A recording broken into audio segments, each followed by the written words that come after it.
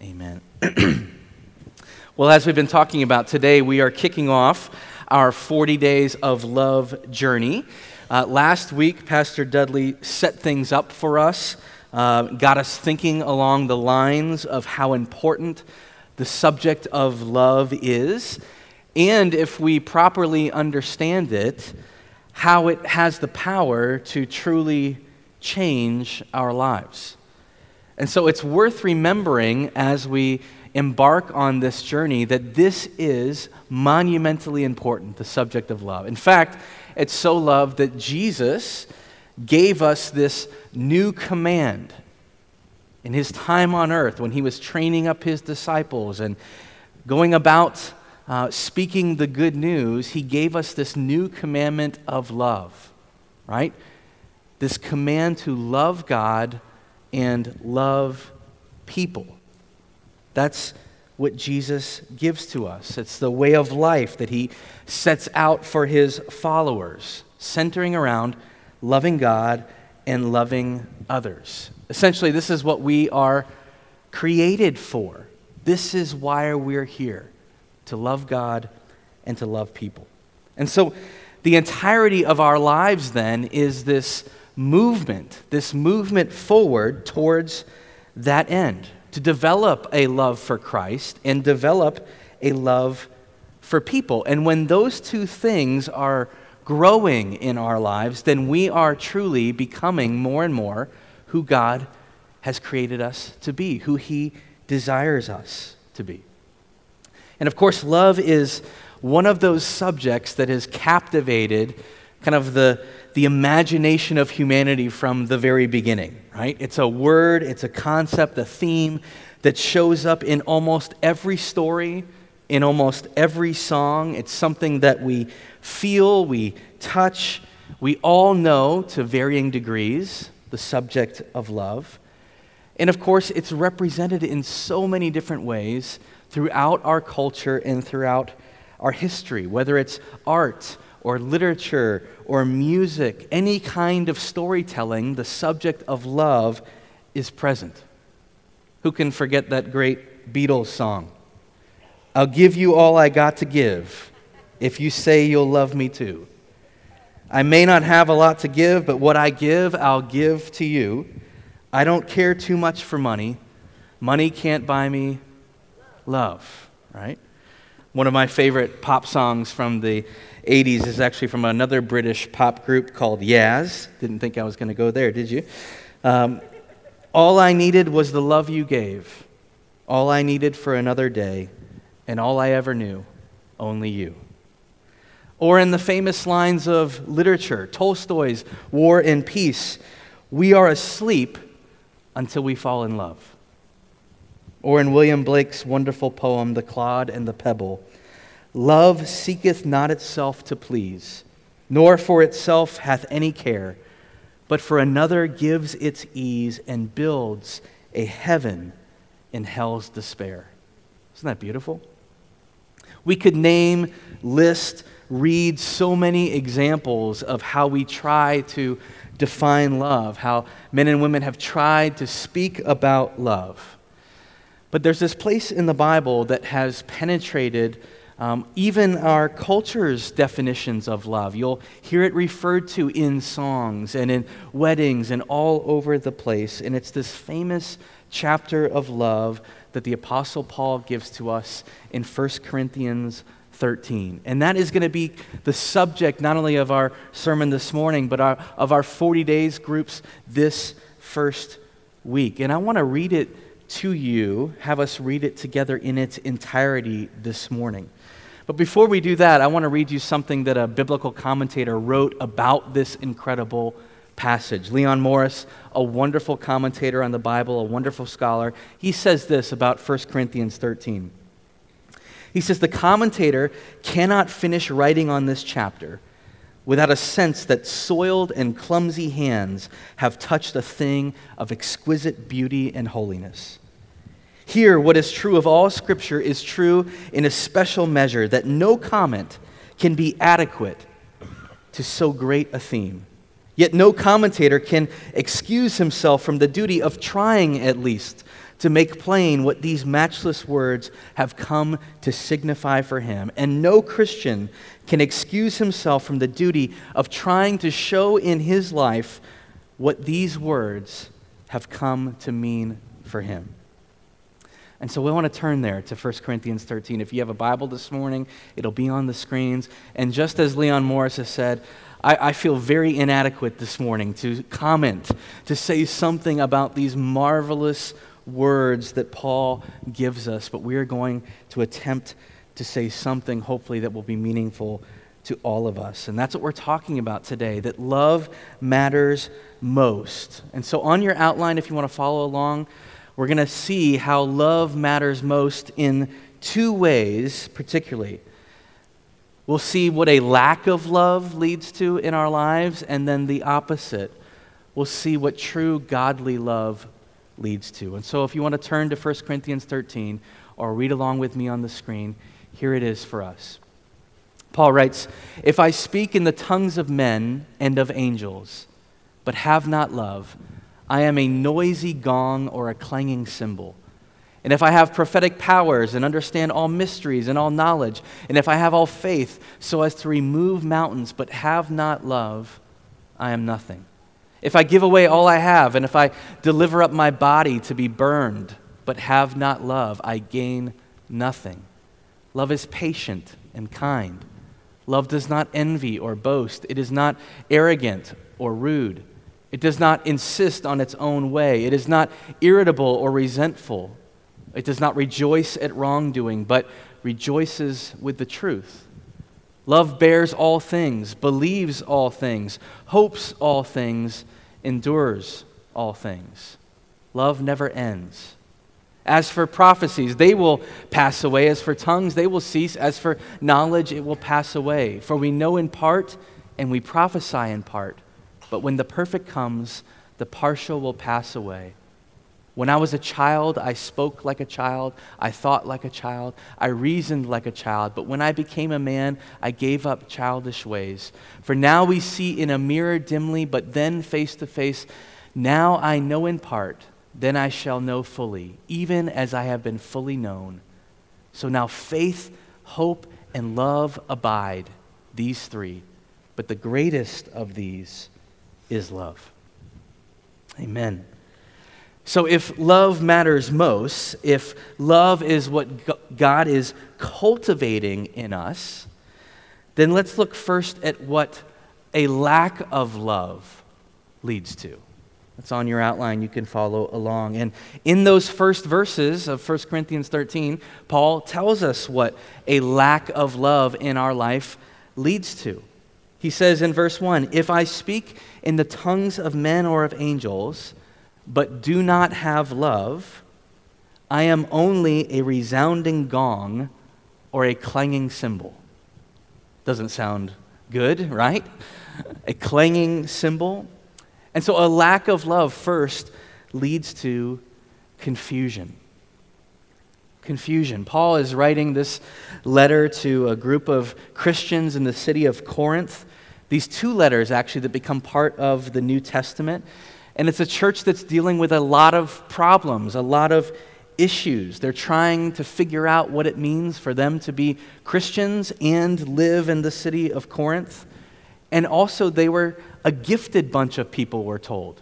They had many gifts and talents. There were influential people that were a part of this church. And so they're trying to navigate what life was going to look like following Jesus now in the midst of the city around them. And so throughout the letter, Paul is trying to answer their questions, speak truth to the questions that they have. But then he comes to this passage that we've just read, and he says, you can do all of these things, though. You can use your gifts and your talents, but if you don't do them with love, then it's like you're a clanging cymbal, a resounding gong. Now, I don't know if you've ever heard a clanging cymbal before, but I grew up playing in bands, jazz bands and concert bands throughout school. And I remember one time in particular where we had this new younger student in the concert band, and we got into the middle of the song, And he was just like a half beat off for half the song with that crashing cymbal. And if you've ever heard that kind of off-timed crashing cymbal for half a song, it sticks with you and it leads to confusion. Everyone starts looking around. Everyone starts wondering, what is going on? Are we going to stop? Are we going to keep going? And we just going to push through? A clanging cymbal, a resounding gong. Paul is basically saying, without love, all of your gifts, all of our talents, we try to use them, but without love, they're just confusing. It's like that gong that just keeps going out of time. And I think the same is true for us as a church family also, that if we are not careful, if we begin to use our gifts or our talents, if we begin to live our lives with one another without love, if that's not what's being practiced here, then our gifts, our talents, they don't work together, right? They don't work like they should. It simply leads to confusion. And the type of confusion, unfortunately, that we often see in a lot of churches, and maybe that's been some of your experience growing up, right? Churches that are seemingly overwhelmed with gossip or with factions kind of competing against each other, and you're like, where is the love that draws us together as God's people? And when there's a lack of love, there begins to be confusion.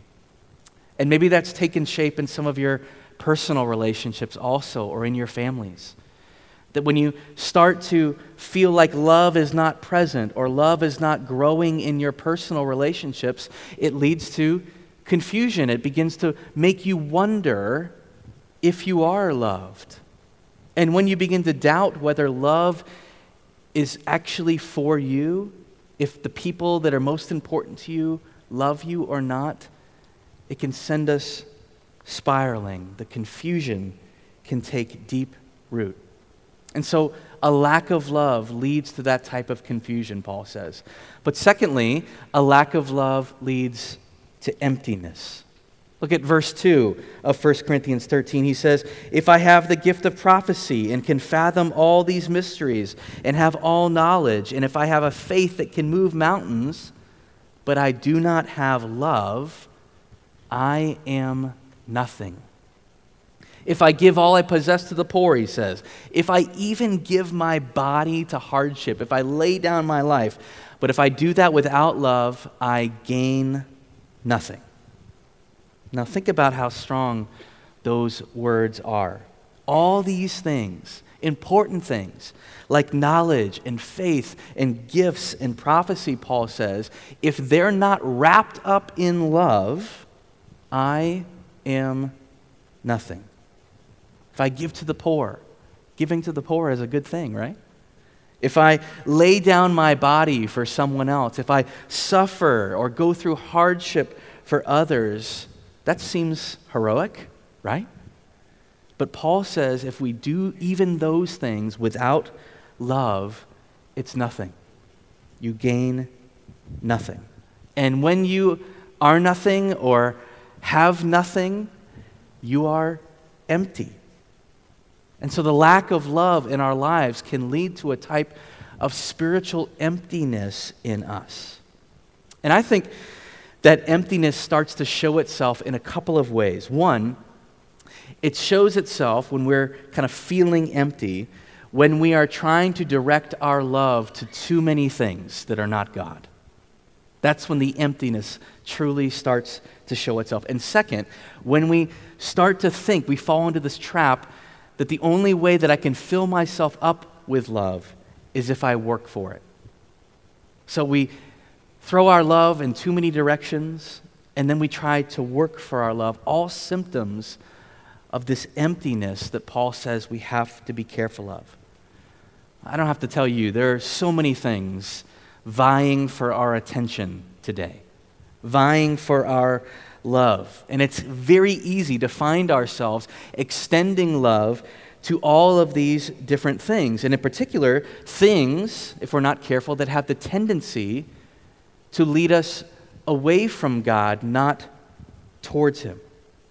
And that really is the story of humanity from the very beginning. It's the story of God's people, Israel, in the Old Testament. They had this special relationship with God, this special love between them and God, and yet throughout their history, they were constantly tempted with giving their love to other things, to other gods, to the material things of the world. And when they would do that, problems would come. That is the problem of sin. Sin comes into our lives and brings confusion and emptiness. And then we start to give our love to things that are not going to fill us up in the way God wants us to have in the relationship that we were meant to have with Him. And so that sin that we are given to, that we want to love, is the very thing that begins to separate us from God. And because there's that separation, God, we believe, has to punish that sin, has to do something about that sin that punishes us. And that is the bad news of the gospel. The bad news that leads us to emptiness. But not only are we tempted to direct our love to other things that lead us away from God, but then the twist of that emptiness is that we begin to think, well, if I'm going to get love, the only way that I can have it in my life is if I work for it, is if I try to attain it for myself. And so when we're empty, we start to think that we need to be the ones to fill ourselves up. And it's much easier to try and think about it that way, to try and work for God's love or work for the love of others, than it is to simply receive it, to see it as a gift that God has given to us. And so as we think about how we are tempted to work for it, it all comes back to this idea of, have we truly understood the grace of God in a way that changes our lives? We've just spent a number of weeks thinking about the grace of God as we've led ourselves into this 40 days of love journey. And the grace of God, we said time and time again, is something that we receive into our lives. It's something that God fills us up with, not something that we work for, not something that we attain on our own or earn. And the good news of the gospel is just that. It's declaring to us that it's Jesus. It is God Himself who has come to us in Jesus that has done the work for us, that has lived the perfect life, who became the perfect sacrifice for our sin on the cross, doing that work so that we could be received back into loving relationship with God. Not only that, but the work of the resurrection where Jesus defeats death so that you and I now, though we are empty on our own, can be filled up with God's Spirit. That is the great hope of the good news, that even now, you and I are filled with the presence of God. We don't earn that. We don't earn that love or work for that love. We receive it. And I think the same is true for our relationships with one another also. That when we're empty, what do we have the tendency to do? We have the tendency to turn to our relationships and seek out a certain kind of love that we feel like will fill us up, right?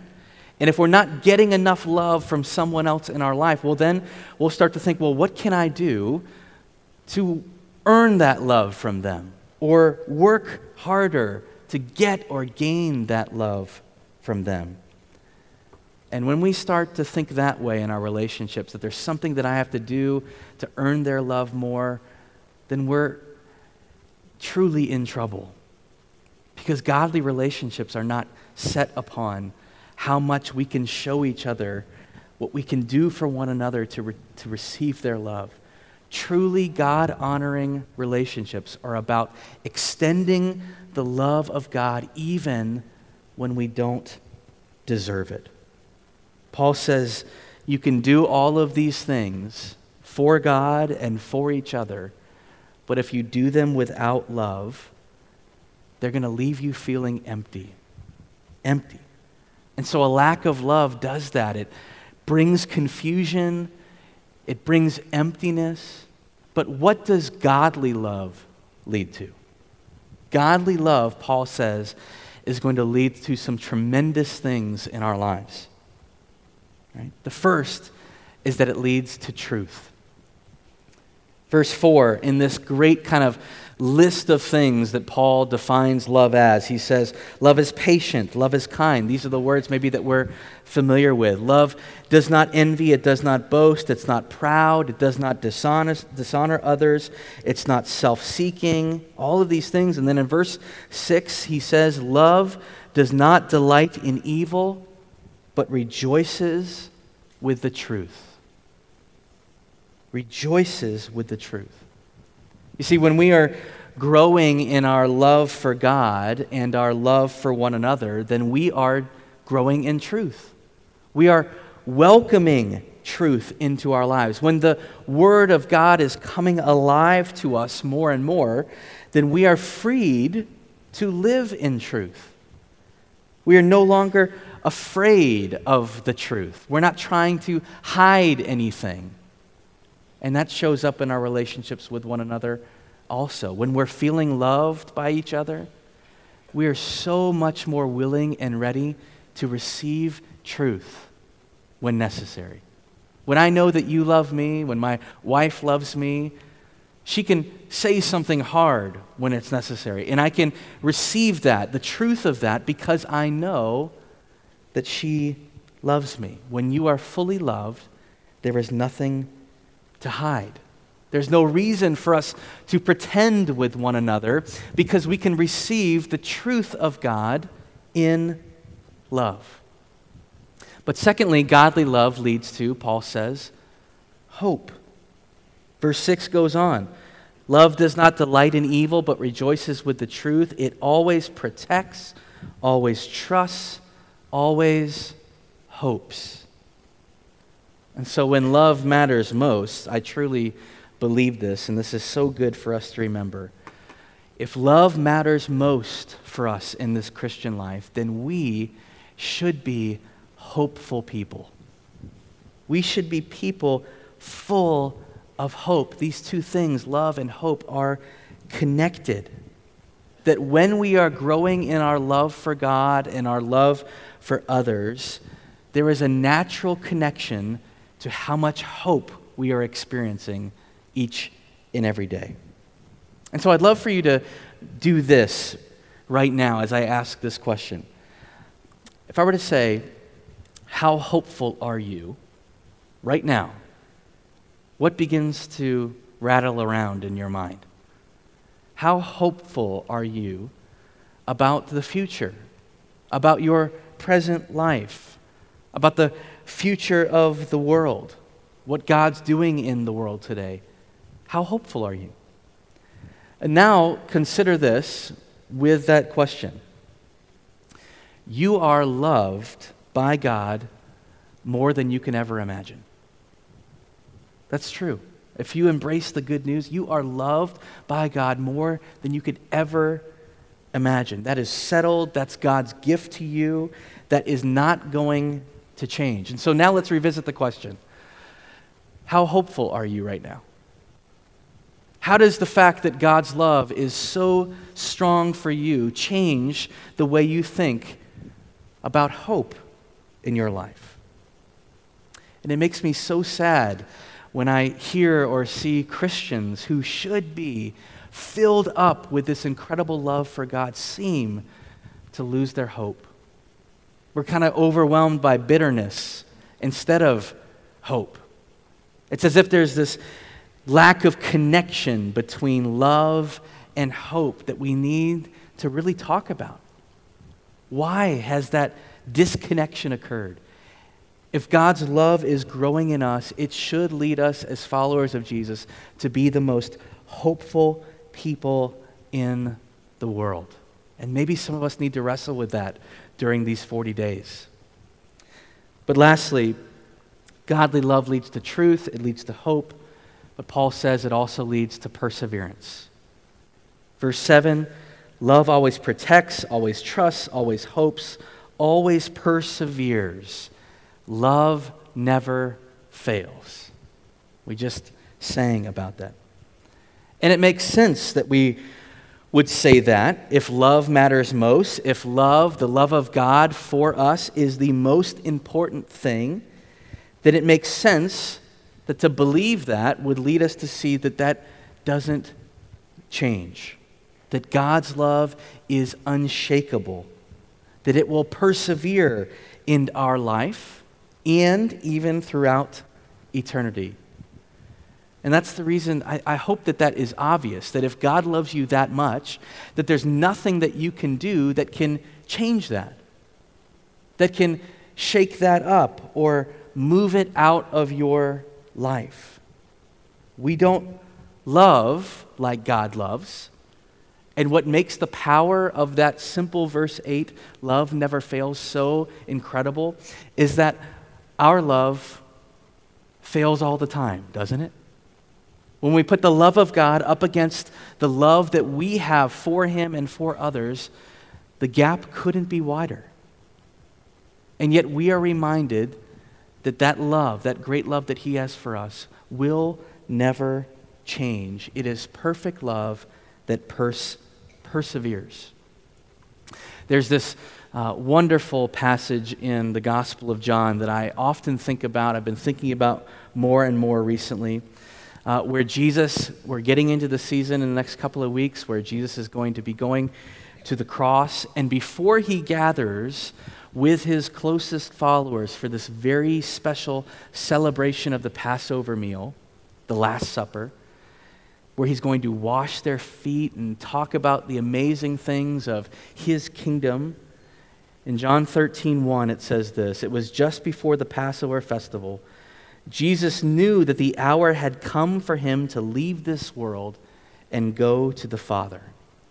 Having loved His own who were in the world, He loved them to the end." I love that. He loved them to the end. The cross was coming, and Jesus knew it. And yet He loved His disciples, His followers, all the way to the end. And we're in that verse too, where He says, having loved His own who are in the world. That's you and me. He loved us to the end.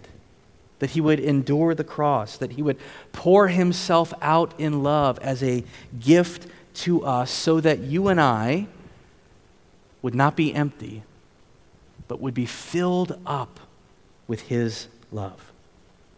And so as we begin this journey of 40 days thinking about God's love for us and our love for one another, if love truly matters most, then we really need to think about how we are expressing this in our day in and day out lives. How is it taking shape? How are we seeing love grow?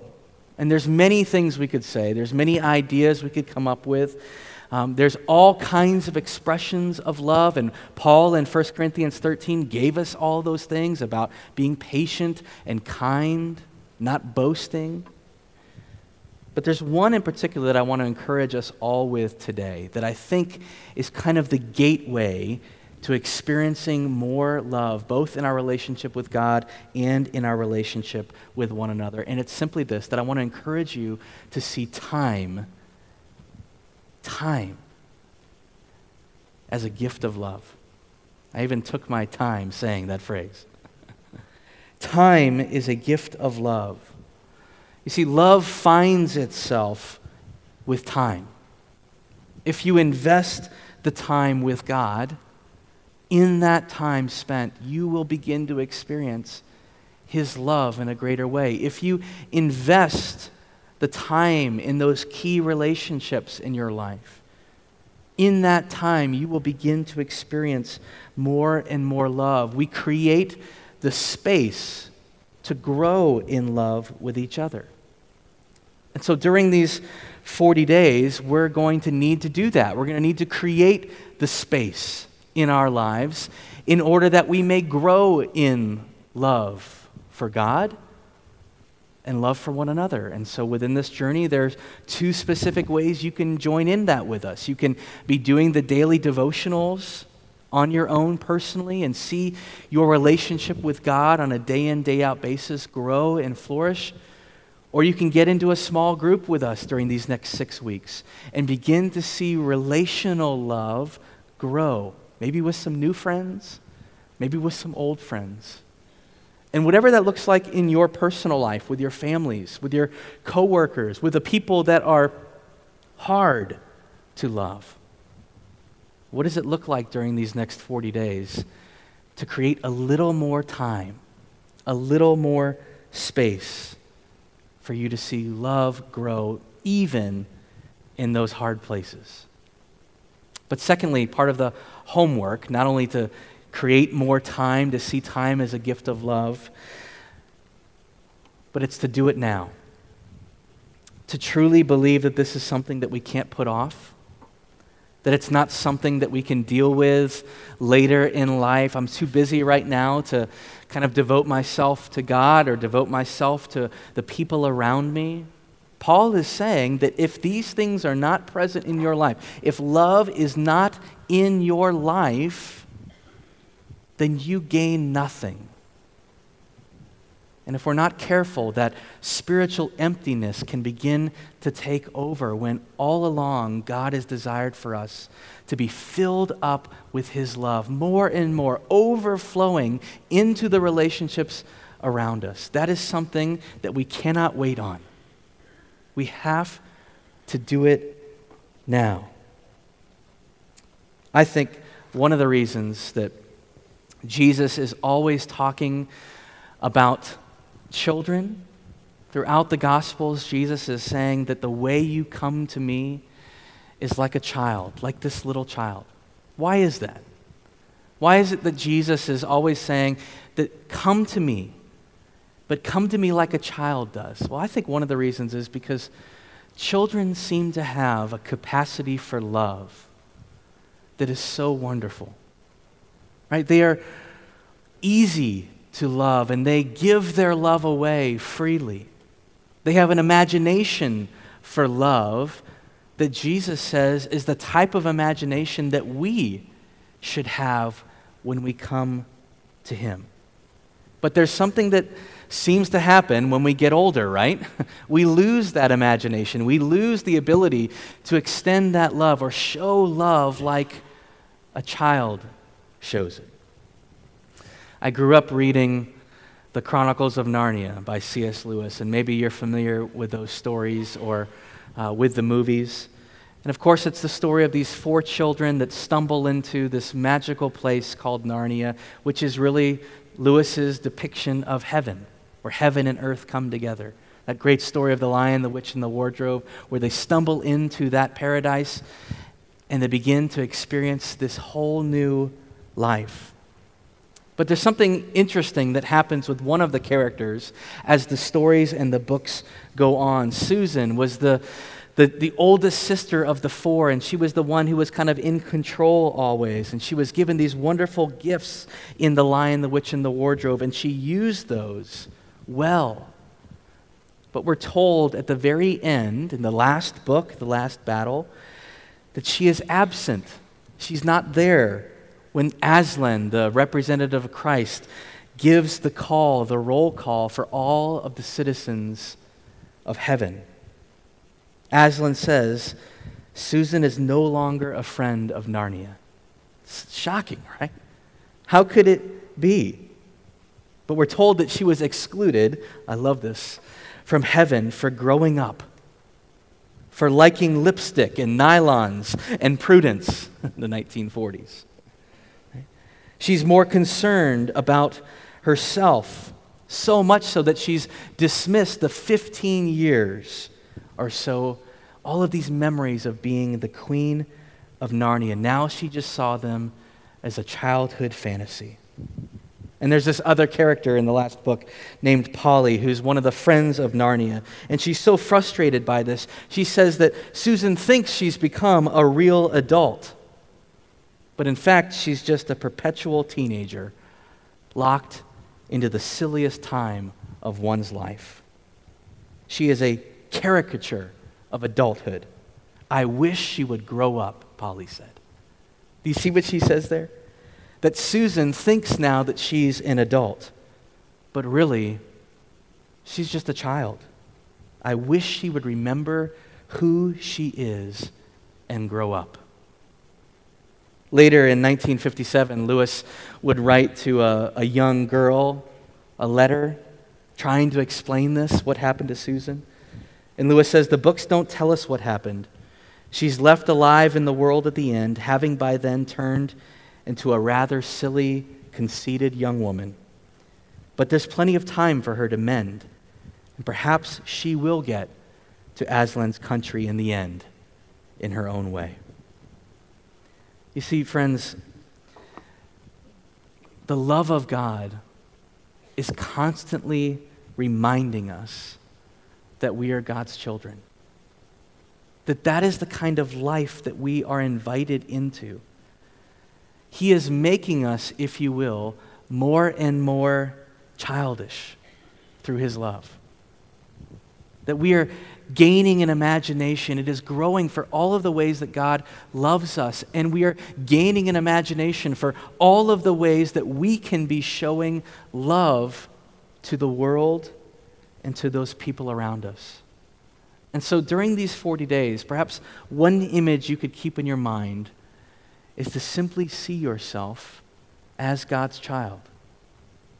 That you could come to Jesus as he asks us to come, as a child, with that childlike love, completely enthralled by him. And then maybe during these 40 days, we'll begin to see ourselves as followers of Jesus that are filled with truth and love, that the confusion and the emptiness is subsiding, and we come to him persevering to the end because Jesus has done that for us. But we do it as his children, waiting to experience more and more of his love. Can you take this one thought with you? No matter how long you have been following Jesus, whether it's been many years or today, that however much time on this earth you still have, that 10 years from now, 20 years from now, at the very end, you will experience more love then, more love of God in your life then, than you do even at this very moment.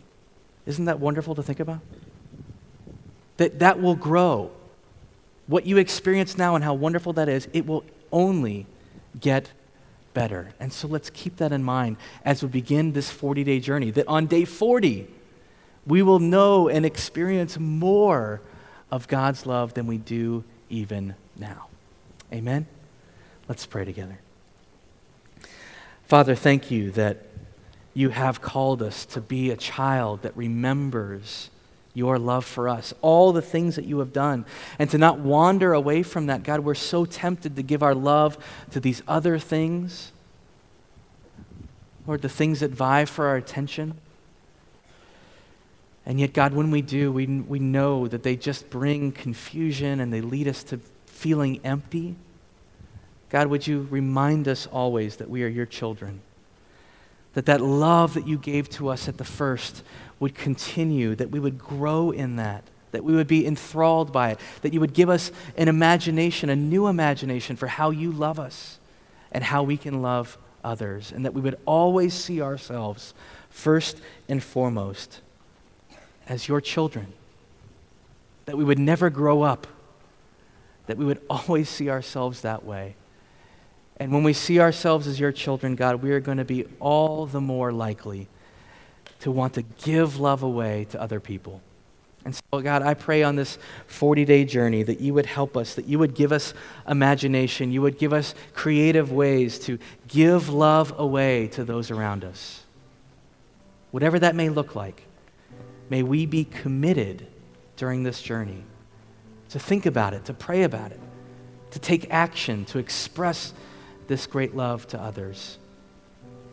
Lord, that's our prayer. Would you encourage us by your Spirit to follow you closely on this journey, to take those chances, to step out, and know that you will meet us there to feel your love and to give it away. In Jesus' name we pray. Amen.